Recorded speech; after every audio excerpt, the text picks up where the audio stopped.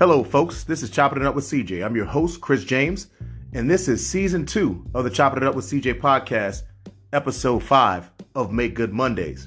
So generally what happens on Make Good Mondays is I assess the prior week's Turf Talk Thursday games. I go over, the confidence scores that were tied to the over-under and the spread. I usually talk about, some of the keys that happened, things that might have caused the victory or loss for a specific team, any storylines that are tied to that as well. But structured a little differently in this episode 5 of Make Good Mondays. Why? I didn't do a Turf Talk Thursday last week. I did one a couple of weeks ago, and I did pretty well on it because I took into account, I don't even know. I just did a lot better than I had weeks before. I had a plus score on it. But I don't feel like going over something from 2 weeks ago. I'm going to do this week's games. And I'm also going to look at the picks that I did. I still do straight up picks. I do that for a group that I'm a part of. And I do the straight up picks. And sometimes they match up pretty well with the over-under. Well, I shouldn't say the over-under. Sorry about that. I mean the spread. So it's at least a reasonable facsimile of who I picked. And I can give you the offering of why I picked those specific teams. For those of you all who are either new to the show or just haven't followed me yet on Twitter, apparently I can't speak today. I am a little under the weather. I'm just recovering from a little bit of a respiratory infection. But go ahead and give me a follow. It's at CJ Florida 9. It's at CJ, the entire state of Florida spelled out, and the number 9. And we're going to go ahead and jump into the show. I'm going to start with the Thursday game, move through the 1 p.m. slate on Sunday, because we had a lot of 1 p.m. slate games, 4 p.m., and then the Sunday night game. I'm doing this on Monday, November 7th, at around 5:45 Eastern Standard Time, sitting here in lovely Charlotte, North Carolina. But starting with that Eagles-Texans game. The Eagles ended up winning 29-17 against the Texans on Thursday Night Football. I was actually up in the air at the time, and because of the new rules that they're using for those games, I was unable to see it because it wasn't on ESPN and it wasn't on like CBS or anything like that. I had to watch via Gamecast on ESPN. But here's what I'll say about that game. I'll start with what the spread was and the fact that if you got the early line on it when it was 11 and a half, the Eagles actually covered. I ended up getting bet up to 14, so you didn't get that one. This was a good game. The Texans did what the Texans have done all season long. They fought hard. They're just not the most talented team on the planet. On the offensive side of the ball, it's a team in turmoil because, listen, you have a quarterback that's basically an NFL spot starter, a guy who can come in and win you a couple of games, but you can't build your franchise around him. And maybe he'll become that in his, lifetime. But given the nature of how things work and the fact that they'll be entering year 3 with Davis Mills, if they get a number 1 or 2 pick, I can almost assure you, especially if it's the number 1 pick, they're taking Bryce Young, maybe C.J. Stroud. They get the second pick. And you still have Davis Mills on the team. He can still compete. And the good thing is he'll have a leg up because he will at least have the playbook in mind unless they do a coaching change on Lovie Smith, which I would hate to see after only one freaking season. Because, again, they play hard. It's just they lack talent to really hang with most of the teams in the NFL. And it doesn't mean they don't have talented players. They just don't have enough of them. They have an offensive weapon that I think they've tried to move Brandon Cooks. And, okay, how about I'll start here? Because this is one of the conversations that I want to have. When teams don't want to equitably work with other teams to make something happen, I realize immediately that team is more spiteful than they are good. What do I mean by that? Brandon Cooks has a decent-sized salary. I do not have it in front of me, but I know he carries a decent-sized salary. Some other teams might not have been willing to take him, considering he's had some injury issues over the last 3 or 4 years. And Brandon Cooks is slight of build compared to some of the other wide receivers. He's, 5'10", like 187, something like that, which just doesn't, he's not that big Megatron type, DK Metcalf type wide receiver. Not even a Jamar Chase at like a 6 foot, like 207 pounds.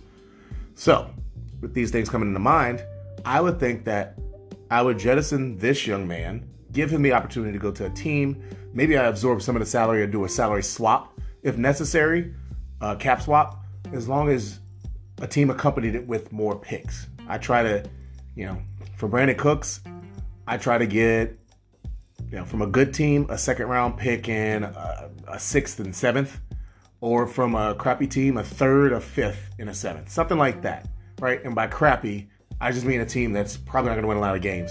Chicago is an example. That's not that they're bad. They just aren't probably going to win more than like 6 or 7 games this year, even though they'll be competitive. I'm saying all that because Houston didn't deal him. Brandon Cooks clearly upset. Didn't play this past week. I think it was injury related, but also probably a little bit of frustration. So they gave him a veteran day away. But again, I think it was more injury related than anything. I don't think Brandon Cooks is the type of dude who'll just quit.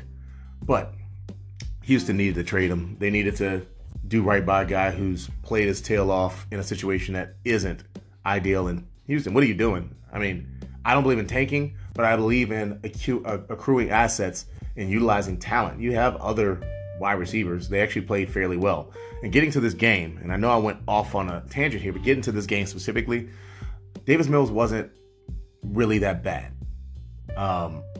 When I saw the highlights afterwards, again, didn't get the full context of the game. He just doesn't seem like he's a high-level player. Again, some guys, they just need more talent around him. I didn't see that. It wasn't like a Trevor Lawrence or Justin Fields or anyone like that. This is a guy who's limited. But he played as well as he could in that game. I mean, he did a pretty good job. He threw some solid passes, some nice passes. And his offense ran through Dameon Pierce, who they're treating like a true bell cow back. On the other side, the Eagles, I'm not going to say it was disinterest. In fact, I'm going to give credit to the Texans. The Texans played good defense. They played good football. It made things hard on an Eagles team that has much more talent from a depth perspective and just across the board than them. Jalen Hurts did the Jalen Hurts job, which was get my team to a victory. I know some people are probably upset about fantasy, expecting more points, all this and that and the other. No one cares. And I do fantasy football also. I care about W's for real life teams. So unless a guy plays poorly, I mean, what are you going to do? I mean, if they had blown out Houston, let's say, he probably would have had the same day and gotten pulled. You see what I'm saying? Like, it wasn't going to be a big fantasy day. So at the end of the day, I think this was a great win for the Eagles. It was a win where they were able to assert themselves in the second half, but they were challenged early. Road win, which is always important, especially on a short week. And now they have more time for the upcoming slate and should be able to do a good job. I think the Eagles next week are playing against the Commanders. Yeah, they're playing against Commanders on Monday night. So they have a very long and extended week of preparation against the Commanders team that their defensive line is starting to get after, and Chase Young might be active for that game. All right, so we're going to move on to the 1 p.m. slate. Again, there was all the 1 p.m. games. This was a big bye week situation for teams. They had 6 teams off. The Browns, the Cowboys, the Broncos, the Giants, the Steelers, and the 49ers were all on byes. Bye-mageddon is what some people call it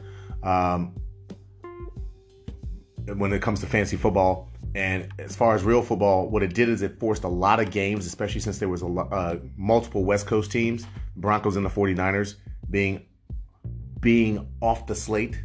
I think forced the hand of some of the late games that usually would exist were early games.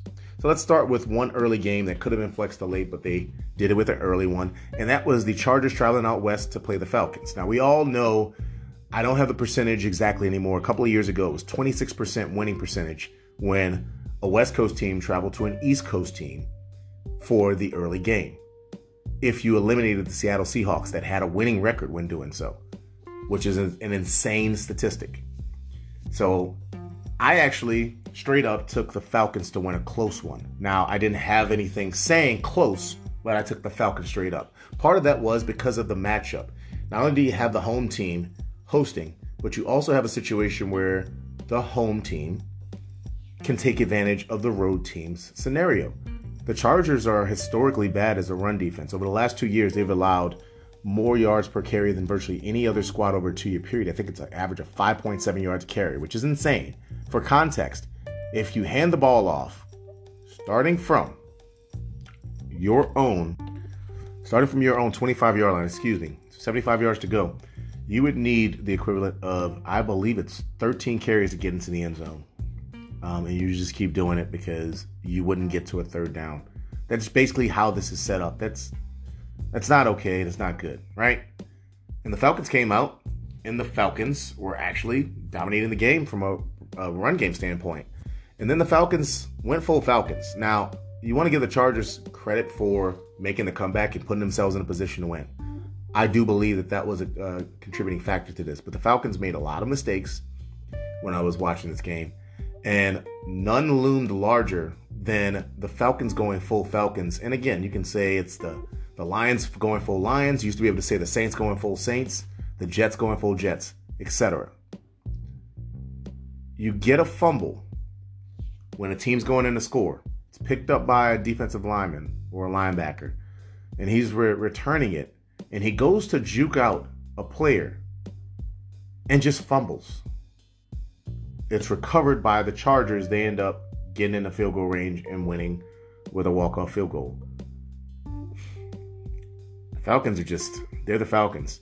I said they were going to win this division because I was under the impression that they would just earn such a lead. And if you get, that's going to be a mean comment. Sometimes you got to catch yourself on the fly. If you had two teams actually show up late in games, meaning with under a minute to go, if two teams did the right stuff, the Falcons would have a 2-game lead over the NFC South. Here's the right stuff. You ready? Hey, I'm a linebacker who's not used to having the ball. I'm excited. You know what I'm going to do? I will try to return this, but I'm going to put two hands on the ball, especially if I go to make a move. If they don't fumble there, I think that they get in the field goal range, and Younghoe Koo is a hell of a kicker, and they end up kicking the game-winning field goal. Okay, so now they're 5-4. Tampa Bay Buccaneers, which we'll get to later, but basically, if you watch that game, because it was America's Game of the Week, you watched the most pathetic defensive display on that last drive I've ever seen in my NFL watching life. Not because I've seen worse defense played. You have one of the greatest football players of all time on defense, and one of the top 10 to 15 players in the entire NFL on that defense, and one of the top 20 to 25 defensive players in the entire NFL on that defense. Those are three different guys I'm naming. And they let them drive that field with the stupidest defensive scheme. If I was playing on that defense, I'd tell my coach, you're an idiot. We're playing this. I would have communicated that. No, we can't do this. I would have called a timeout. There's no way we're doing this. This is stupid. This is stupid. But I digress. Back to this game. Falcons, Chargers. Congratulations on getting the win, because honestly, their schedule down the stretch, which doesn't seem tough in the preseason, now can get tougher, because honestly, I don't think that they're that good of a team. I just don't think the Chargers are that good of a team. Just period. They're going to have to prove it. They're proving it by getting wins, but I just don't think they're good. Sorry. Moving on to the next game. Now, this one was entertaining, and I had to actually rewatch the highlights, and I want to actually watch the full game again, because I watched parts of it as I tried to navigate watching multiple games. But hell, this was a good game. Dolphins at Bears. I would not have expected this. And if I was predicting the score, I probably would have said Dolphins end up winning this one. Entertaining, 27-21 or 27-20. I think the Dolphins would end up winning. They ended up winning 35-32. And I am so happy for both quarterbacks that are in this game. Now, let me just get on my soapbox real quick with this one, because again, when you're Trevor Lawrence, and this has less to do with what you think I'm talking about than it does about how people approach stuff. If you're Trevor Lawrence, people believed in you from jump, and you're in a safe location like Jacksonville. He's supported. Through thick and thin, he's supported. If you're a guy like a Zach Wilson, you were supported from jump, but you're in a market in New York. You're not supported. It's a tougher scenario. Enter these two guys, where one guy had a moniker of Tank for Tua, and everyone was out on Tua. I was not ever out on Tua, and I think that he was going to be good in this offense because it was designed for him, and he's played better than even I thought. He leads the NFL in total QBR, by the way, folks. Not Josh Allen, not my guy Patrick Mahomes, not anyone else. Tua leads the NFL in total QBR. For those of you all who don't know, that assesses all aspects of the game and how a quarterback contributed to wins and losses. And yes, for I'm going to keep repeating this. Some guy tried to tell me in a sports group that it's only including passing. And I said, no, that's quarterback rating. And he said, you don't know what you're talking about. And I was like, cool. There's this cool wiki page you can refer to if you don't know what the hell you're talking about. But never mind. I'll let stupid people be stupid. So what it means is that Tua costs his team less than any other player playing the position. Another way to say that is Tua is doing the most at the position to help his team win. Now, I like the former, because there are some guys who have more on their plate than Tua does, like Josh Allen, like Patrick Mahomes, like Lamar Jackson. But I digress. Tua is doing the most with what he's been asked to do. And he's balling. Okay? Other guy, Justin Fields. I said it on the Fantasy Football Friday special that I did earlier today. Square peg, round hole, idiot moves by guys who are just trying to do smart things, but sometimes you're too smart for your own good. And guess what? Again, kudos to the coaching staff. They realized we are screwing up. What does Justin Fields do at this stage of his career? We can work on the other stuff we want him to do later. The dude's 22 damn years old. Oh, he does this well, that well. And that game was beautiful. If you thought he played well in the Patriots Monday night game, and especially in the second half, please find this on NFL Network and watch. This young man was the best player in the entire NFL this past Sunday. That's inclusive of everyone who played, and that's even inclusive of Patrick Mahomes. And why was he the best player? Because there wasn't any sort of situation or expectation or things that were offered to him that are like Travis Kelce or Andy Reid or any of this stuff. It's not that, not the winning culture. The young man did the job. This was an excellent game of two guys who are on the rise, and I'm glad for them because tough market in Chicago for that young man to be playing in. And then Miami's not as tough of a market, but people were so down on Tua that I'm just glad that they both got a chance. And at the end of the day, Miami's a dangerous team. They're dangerous for the playoffs, especially if they have to play against a team that doesn't have the requisite cornerbacks, which is usually no one has those. But also, even with the cold weather thing, I think people make too big of a deal of the cold weather thing. And here's what I mean.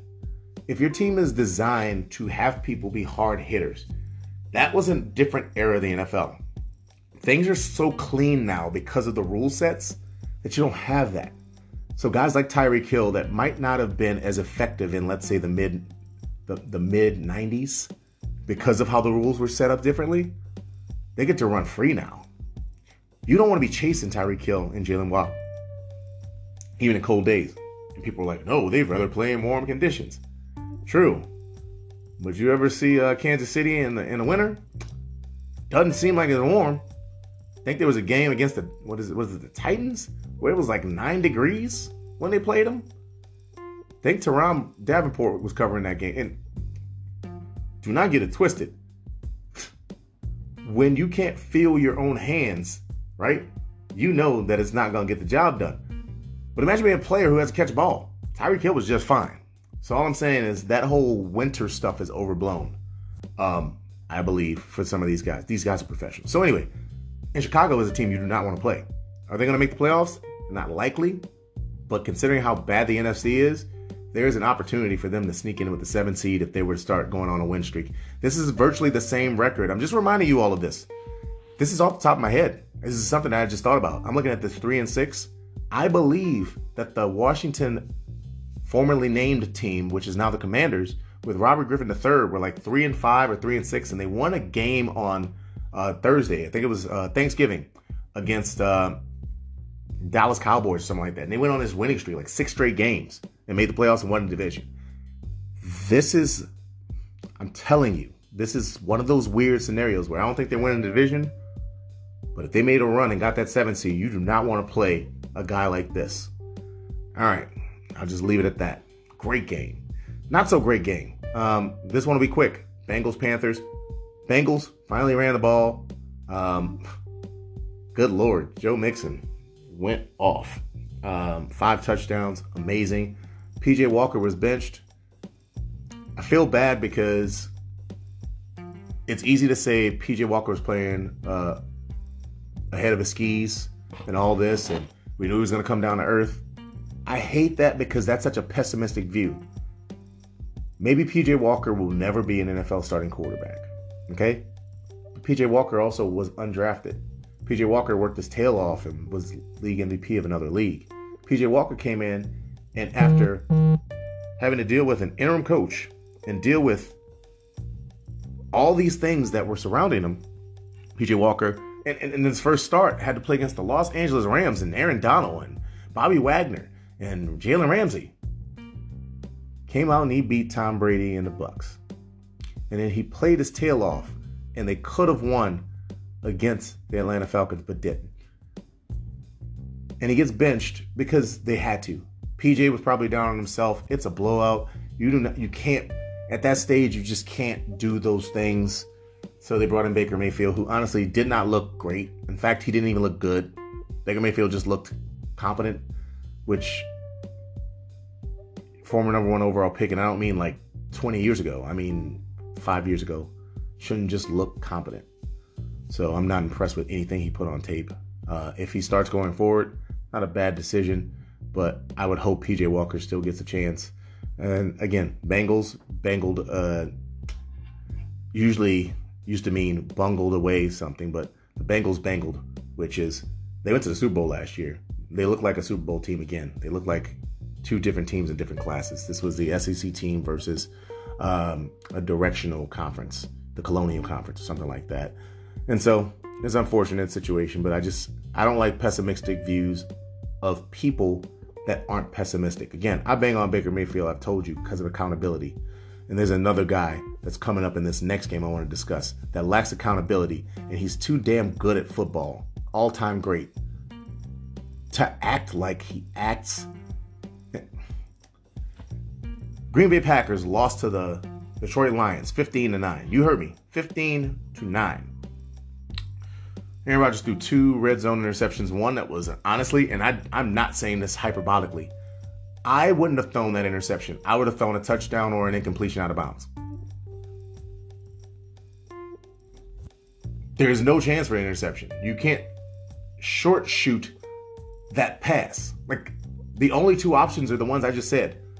You throw it to where it's only caught by the person who we're doing it with, or out of bounds / incomplete. After they lost to, I believe it was the Giants, and Aaron Rodgers had the gall to say that his teammate was wrong for being concerned. They haven't won a damn game since. And it's super easy to just keep giving Aaron Rodgers a pass. With great power comes great responsibility. I know that's an Uncle Ben quote, or however he said it from damn Spider-Man, but it's freaking true. You don't blame the kids in the house when something's going wrong. You blame the damn parents. You don't blame the management staff in a company when morale's down and things are going wrong. You blame the damn CEO and the exec level. Aaron Rodgers, you're an all-time great who is commanding the most money per year ever for a quarterback. And you come on with this BS, oh, I want to go do I. It's trash, man. Because you're so comfortable with once in a while saying, we got to do better. I have never seen Aaron Rodgers. You know what? I'm gonna back this up. In the last 5 years, you tell me when you've seen Aaron Rodgers fall on the goddamn sword. When has he fallen on the sword? Peyton Manning would do that stuff. Drew Brees would do that stuff. Tom Brady does that stuff still. Aaron Rodgers doesn't fall on a damn sword because it's all about Aaron Rodgers. And it's pathetic. We need to stop making excuses for him. He acts like a narcissist. And it's annoying because we make all these excuses. Aaron Rodgers is pitiful this year. I wouldn't have him near my team. If I'm Green Bay, I actively look to move him. Even if another team wins, give me your first round picks. Just get him the hell out of my building. Because this is pathetic at this point. It is freaking pathetic. And I was going to actually recommend, if I would have done a show last week, because I'm like, okay, these 2 teams, I think it would vibe well. This guy's not playing well. this guy would be a good replacement. It follows the same situation that happened with their former gold jacket wearing quarterback. Send Aaron Rodgers to the damn Jets. You get back Zach Wilson. You send Aaron Rodgers to the Jets. You get back Zach Wilson and some picks. If I'm the Jets, I would damn sure wouldn't take that. Robert Saleh would have a physical discussion with that man if he came in there acting like, you know what, I'm going to move off this game. This just pisses me off. Congratulations to the Detroit Lions. And by the way, I did pick the Detroit Lions to win this game because I know what Aaron Rodgers is at this stage of his career, and none of it's good. Moving on to the next game, and one that is very both shocking and also the aftermath is shocking for different reasons. I expected the Indianapolis Colts to have a better game plan than what happened this week, which was the worst performance by an offense in 3 decades. 125 total yards of offense, 9 sacks, defensive touchdowns given up. The Patriots bludgeoned them. Man, I feel bad for Sam Ehlinger, but he's only in that position because you, the people who do assessments, selected Sam Ehlinger. Nothing about his tape at Texas said that he should ever be an NFL quarterback of regularity. Davis Mills is better than Sam Ehlinger. And in my mind, it's not close. But you ended up starting him. And you didn't have a game plan that looked anything. Sam Ehlinger would have been running the damn read option if that was me.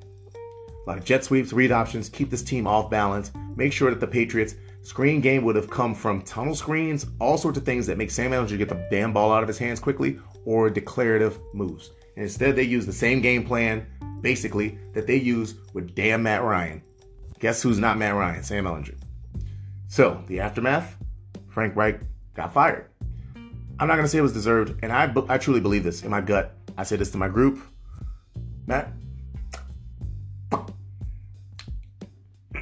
Frank Reich didn't get fired because of this season. Frank Reich got fired for standing on the table for Carson Wentz. Now, I don't have any information to back that, but there's no other reason that Carson Wentz was there last year, especially when it sounded like ownership literally said to the masses, that wasn't our pick. Literally. Go look it up. It's insane, right? Okay. So he got fired for that. Now, there's going to be a lot of comments made about this, but I'm going to start this one off, and it might be a surprise to some of you because some of you all think I'm a race baiter, and I really don't care if you think that without actually listening to me for the context. I don't think this is a racial thing at all because people are going to say they skirted the Rooney Rule. Well, the Rooney Rule is set up for permanence, right? It didn't take into account interim, right? Not everything is such sinister with movement. You think they sat there and said, haha, we'll get him with the interim tag. Because guess what? Interim is only situational. You have to then have the interview at the end of the year. Okay? So it's not to skirt the whole scenario. No. You still have to do other interviews. And this one definitely is not them trying to skirt the rules. They hired Jeff Saturday to be the head coach. And I'm going to sit here and say this. I heard no one at the mothership or anyone that I know who's come in contact with Jeff Saturday say a negative thing about that dude. They say he's real as hell and he's a really good dude. So congratulations to him. This has nothing to do with Jeff Saturday specifically. But what sense does this make at all other than being a PR stunt? And I'm being dead serious. It wasn't like Jeff Saturday was working in coaches' camps, and I'm not saying that he hasn't done his due diligence, but Jeff Saturday wasn't doing this to be groomed to be an NFL head coach. Even Josh McCown was doing more work to become a coach than Jeff Saturday. This feels like, and they could have done it differently. They could have brought him in. He was already working as a specialist with the team. They could have brought him in as a special advisor or some sort of title that was more conducive to him being what is going to be representative of this overturning, which is they needed someone who knew offensive line play, bring in a dude who's a 6-time Pro Bowler and part of your Ring of Honor and our all-decade team and really hell of a center back in the day, right? Bring him in. But there's so many pieces to the operations portion that occurs that it would have been better if they literally said, let's go get a dude who went 14-0 and lost in a Super Bowl, and Jim Caldwell, to make sure the machine is oiled. Install a guy like Jeff Saturday underneath him. Because again, this is not, if Jeff Saturday comes in and kills it, kudos to him. Again, none but positives that I've heard about him. But you know how big of a job that is for someone who's never done that? That's freaking insane. But whatever. I'm hoping he's successful. This seems like a dumpster fire waiting to happen. I hope it's not, because there's probably good people that are just trying to keep some semblance of their job and job security. This just feels wrong.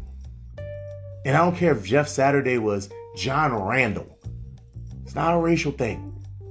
It's the fact that it's just a figurehead scenario that it feels like, and it's not even someone who has done anything close to it, at least to my knowledge.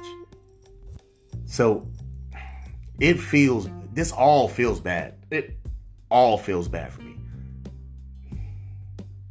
Good luck to you, man. Good luck to you, Jeff Saturday, man. This all feels bad. They really should have considered a Jim Caldwell, someone who's familiar with the organization, the ownership group, all of that stuff. And maybe there's bad blood in why he wasn't considered, because again, sometimes you shouldn't mess people over. And I'm not saying that's what happened, but maybe that's why that wasn't the bridge to. But yeah, awful game. Do not rewatch that one. If you want to rewatch a game that was played in the NFL on Sunday, rewatch that Bears hosting the Dolphins game. That was a good one to watch. Here's an interesting one, and it was actually a pretty good game. And it showed me something that was also on display in the late game. The Bills went on the road to the Meadowlands and lost to the Jets after being up 14-3. And here's what it showed me. Yo. Wow. I almost put this up. I didn't want to tweet it because it's too long, and I didn't feel like putting it to my personal profile or anything like that. Josh Allen played like crap. Second half, Josh Allen played like crap. There's no defending that. But that shouldn't be an indictment on Josh Allen, and especially the people who want to be like, see, there it is.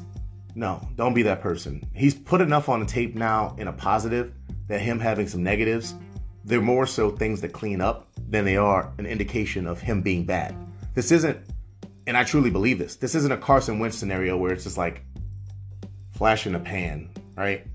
You had all the coaching, all the things, and then, yeah, you always had someone great. Josh Allen, it's well documented now about his journey, and he's worked his tail off to get to where he is. But like any quarterback, Patrick Mahomes had bad games. We'll get to that later. The GOAT Tom Brady's had bad. All of us have seen bad games that have resulted in losses by teams that should have been dominant. The dude the Bills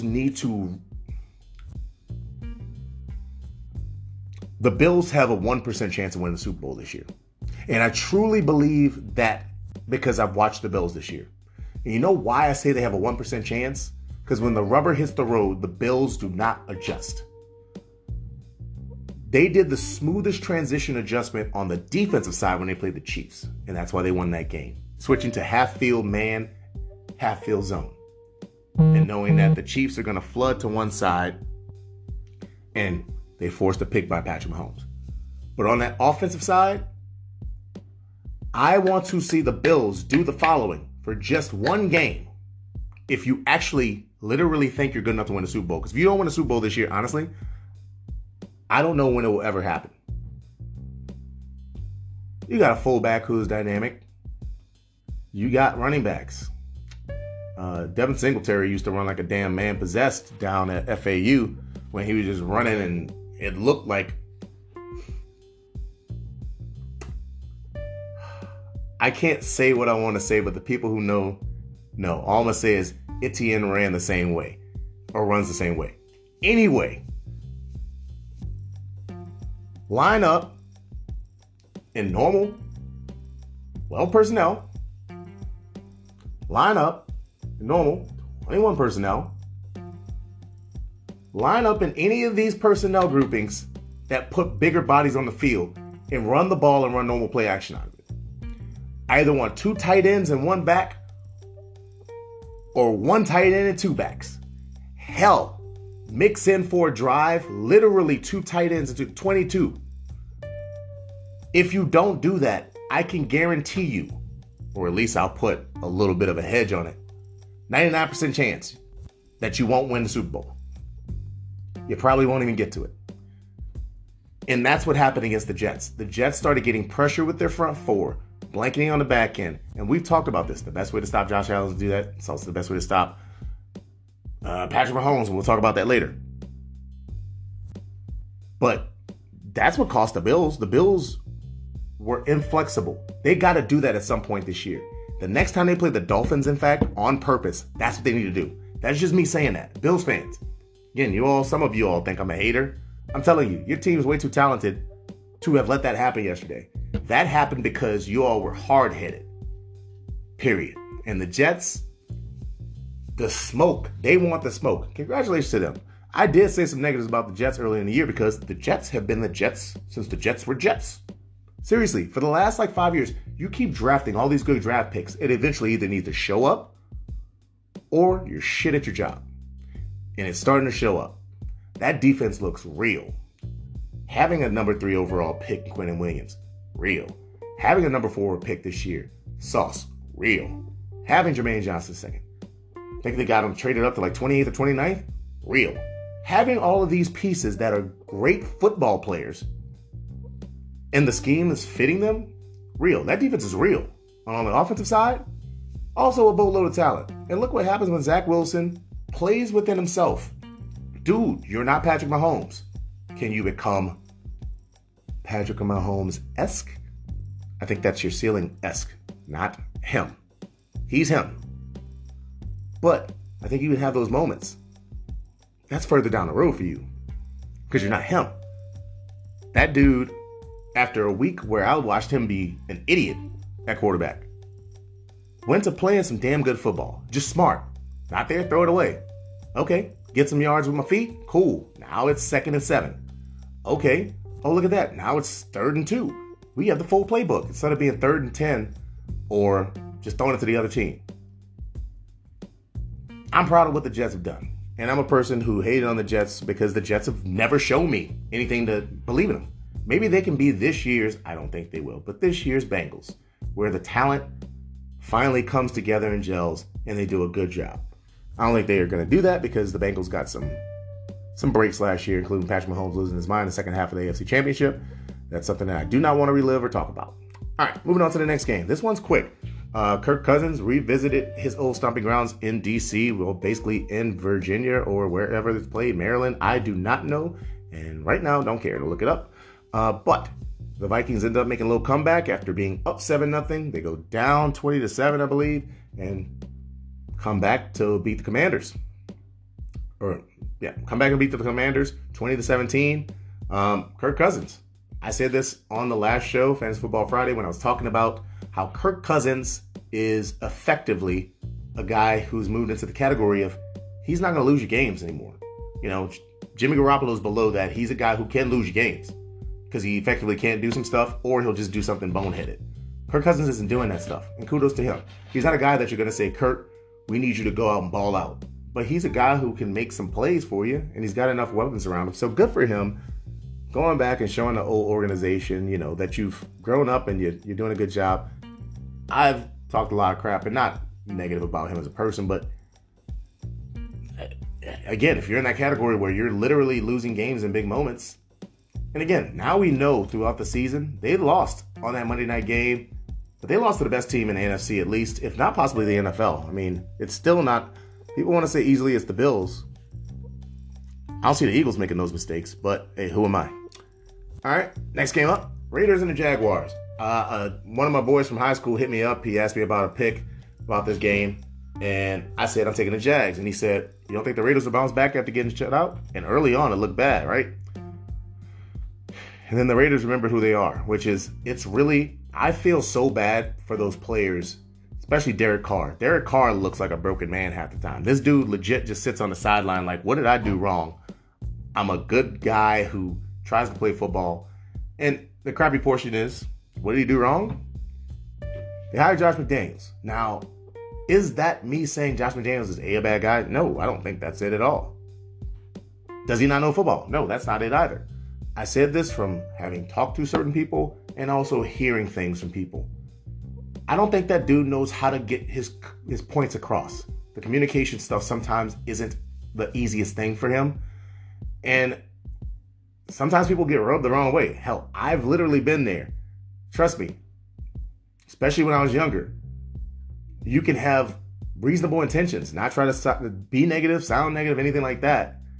And the way you communicate with people comes off wrong, whether it's abrasive or dismissive or whatever it is, right?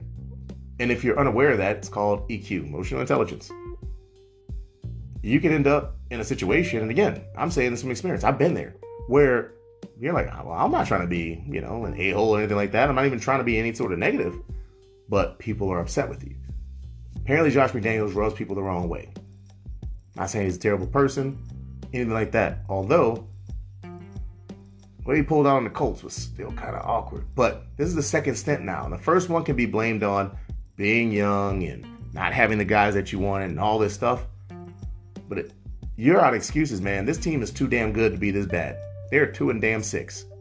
Now, I didn't think they were going to make the playoffs, but I thought they were going to lose close games and go 8-9. I don't know if you made the 8 wins this year. And 0-5 away. Kudos to the Jaguars for holding on, but honestly, they shouldn't be proud of this yet. They have to let this materialize, meaning they have to go on and they have to get a W.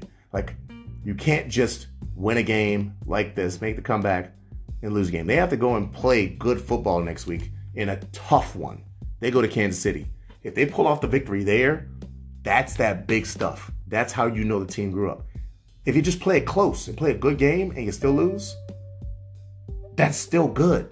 But you got to go toe-to-toe. You can't win this game and then go out and lose by 21 next week. Can't do that. All right. Those are all the 1 o'clock slate games. Let's get on to these last couple of games before I get to watch my Saints on Monday Night Football. All right. Now, we just talked about a team that's trying to build up and become that type of organization. We're moving on to another team that actually has become that organization. And kudos, I'm so proud of one of the quarterbacks in this game, and I'll get to the other quarterback. But Geno Smith and the Seahawks visited the Cardinals. Now, I actually picked the Cardinals to win this because playing at home, got DeAndre Hopkins back. You're going to probably scheme some things up. The running backs are now healthy. I fell for the banana in the tailpipe. And also feel like I disrespected the Seahawks, who are a quality team. Literally, the Seahawks are a team that you don't want to play. Because the Seahawks are the team that, honestly, I think they're better than they would be with Russell Wilson. Because mentally, when you have to play Russell Wilson, you might play up more than Geno Smith. And Geno's getting the good situation of being able to hide in plain sight this year because people still think Geno Smith's not good. Yo, keep thinking that. This team gonna murk you. Bucks. I wholeheartedly believe the Seahawks are gonna beat the Bucks in Germany. Because they're not a fresh-faced organization. They have grown-ups. So that's usually what ends up ruining teams like that. This is a real team. Cardinals got to blow this thing up. Cliff Kingsbury. I feel like Cliff Kingsbury is what is equatable to a really good offensive coordinator. He doesn't seem like he can actually do the job. Now, people think that's hate. I'm not calling for the man to lose his job. What he's put on tape is calling for that. Offense looks incomplete. You got a quarterback that, he has his issues, but it almost looks like, it feels and looks like they just go do stuff. Just go do stuff. No one's on the same page. It's confusing how this offense is so bad. And the defense is connected to the offense because the offense is 3 and out, disjointed, turn the ball over, have a long drive, then another 3 and out, another 3 and out. disjointed. So this team just looks bad. The Seahawks are the exact opposite. Their defense is trending in the positive direction. Keep this in mind. There was only one player that was a legit pick from the Legion of Boom. And it's probably not the people you're thinking about, because this guy fell off because of his own personal issues. No, it's not Cam Chancellor, who I think was like a 5th round pick. Wasn't Richard Sherman, who was either a 5th or 6th round pick. Wasn't Browner, who I know he went to Oregon State, but can't remember what round he went in. It was Earl Thomas. You know, that 4 or 5 star athlete going to Texas, who was a heat-seeking missile, and he was a 1st round pick. But the other dudes weren't. And now their 1st round pick is down for the season, and these young dudes are eating out there. Jokers are eating. That defense looks good. It doesn't look like the best defense in the NFL or even top 5. But you don't need that. You can have a number 11, 12, or 13 defense with the way this offense plays, and that's a tough out. That is a damn tough out. And if you got to go to Seattle in that first game, I don't care who the hell you are. You could be Dallas and end up being pissed off because this team got 3 seed. I'm trying to think of how the logistics will work behind this. Yeah, no, the logistics could work out. The Giants could end up with the 5 seed. You get the 6 seed as Dallas. Or San Francisco gets the... Look, don't catch this team in a bad situation where they're the 3 seed and you got to go to Seattle to play. You do not want that smoke. Going to move on to the next game in the same division as far as these two teams play, with the Rams having traveled out to the east side of the country to play on the west side of Florida. Keep up. The Rams played the Buccaneers in what was, to be honest, I think this was the game that decides the fate of the Rams. And this sounds like the dumbest thing possible, right? Let me hit you the game. The Rams just won a Super Bowl. You don't think Sean McVay is above reproach, right? What if Sean McVay just says, I'm tired of this? See, you think that it goes one way. Team might fire him. They're 3-5 right now. They're in the season at 6-11 or 7-10. Team might fire him. No, Sean McVay might just say, man, bump this. And guess what team is opening up a position? New Orleans Saints will not have the same head coach next year unless something amazing happens. They go on a great run and end up going to the Super Bowl or something like that. Dennis Allen will not be the head coach next year. I can promise you that. There are other situations that don't have the same draft hell. And the Saints have their own draft hell, but I'm just saying there are other situations that exist out there that, good goodness, this one is not necessary. Aaron Donald, who was already contemplating retirement, the season keeps going this way, that man might sit it down. He has had a first ballot gold jacket career already. He does not need anything else from y'all. Jalen Ramsey, for the money, they might trade him away. And the way things are going, he might want to leave anyway. You got short-term deals on guys like Wagner, right? This could go south real quick. The Rams could be over within 700 days of winning Super Bowl. Because I don't think any of this is going to happen at the end of the season, other than maybe Aaron Donald going. He might retire. But, good Lord. Oh, and it just flashed. PJ Walker will start on Thursday night. I think that's the right move. He was having a bad night. Worst case scenario, you do have a former number 1 overall pick as the backup if he needs to come in. But that's the right move in my opinion. But to finish up this game, the Buccaneers, and I made this quote, and I'm just going to say it. I'm going to paraphrase what I said. And it's a quote from me, so I'm able to get away with this. Basically, I'm saying I started out talking about myself. I wasn't born or bred to be a loser. Because losers, they look for someone else to help them win. They look for the opposition to screw up. They look for the time to run out on the clock if they're playing in the game. They look for everything to come to them with ease. They don't go take it. And the Rams play like losers. And you got dogs on that team. Aaron Donald's damn sure a dog. Cooper Kupp, I think he's a dog. Jalen Ramsey, I think he's a dog. Bobby Wagner's a dog. They got dogs on that team, right? What I watched was an offense that went to the Super Bowl play so scared. And everyone who's getting on Cooper Kupp for the slide and all that, I'm like, look, I think he would have rather dive forward, but looking at that, if he tries to dive forward there, he dives out of bounds. The slide was the only thing to keep him in bounds because he had to stop his momentum to push up the field and then go. If he tries to do that and dives in, get hit, fumble the ball, anything like that, the slide was fine. The third down call was garbage. You don't have a better option on that. Like I would have even dialed up the following play. I would have dialed up a flea flicker, anything. And just, if it's not there, Stafford, go to the ground. Anything except that.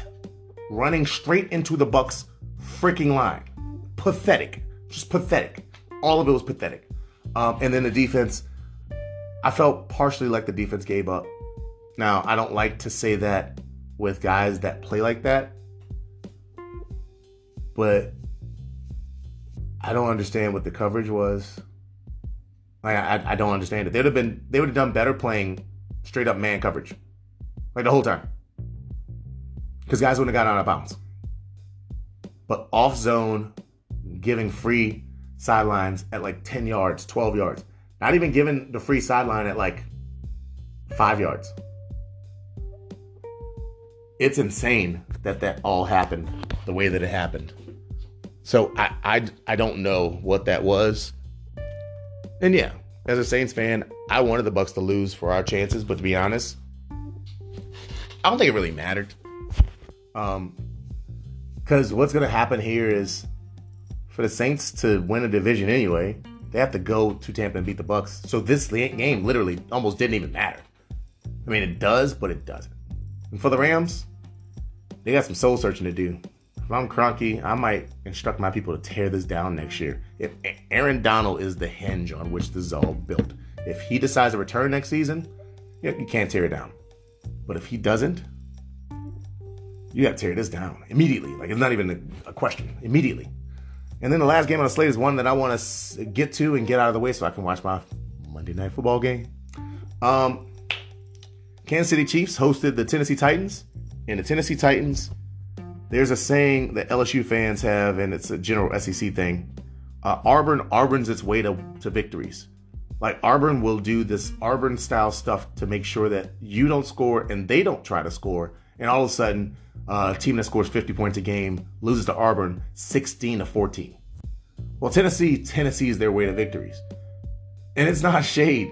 Like, I believe that teams are built in the mold, for the most part, of their head coach, if their head coach is worth a damn.